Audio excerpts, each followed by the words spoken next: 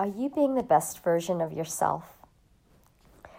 I'd like to think that I am, but I know that's not true.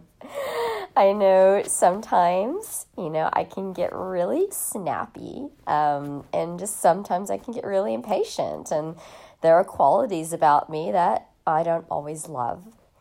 And I think it's recognizing it when it happens. And I know that when those things happen to me, when I'm impatient or getting snappy with, usually loved ones, it's usually because something I'm not full, I'm not thriving, and I'm not being the best version of myself. And I think that stems from I need to fill my cup up because something's missing, because I'm obviously taking it out on someone else. And I think first it's recognizing that, right?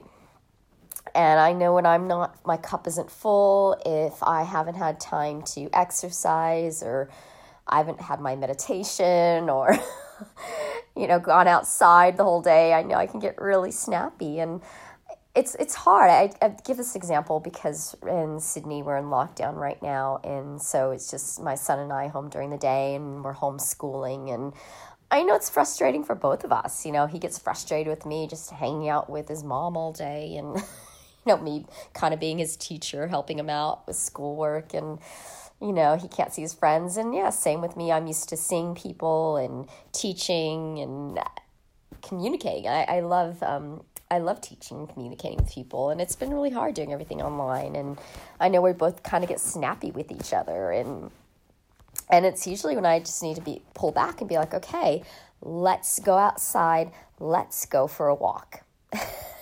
Or just do something nice for us, for me. And I know the things that are important for me are like daily exercise and meditation and eating healthy. And, I have this list of things I need to do every day. My gratitude practices, list goes on, but things that I need to do every day to feel full and to feel good, so that I can be the best version of myself, and also be a better service to others, be better with my son, so I'm not all snappy and cranky, and with my partner, and, people that I do encounter.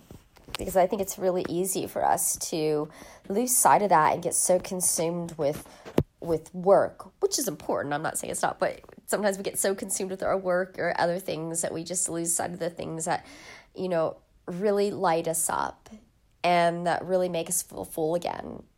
And I do, I'm not saying that, because I love my work. I do love teaching yoga, but, I also need time to practice myself and to do things that, I love teaching. It lights me up, but also other things, that I feel like I'm giving back, because it's so easy to expend energy, but we need to fill ourselves and give back as well, whatever that is for you.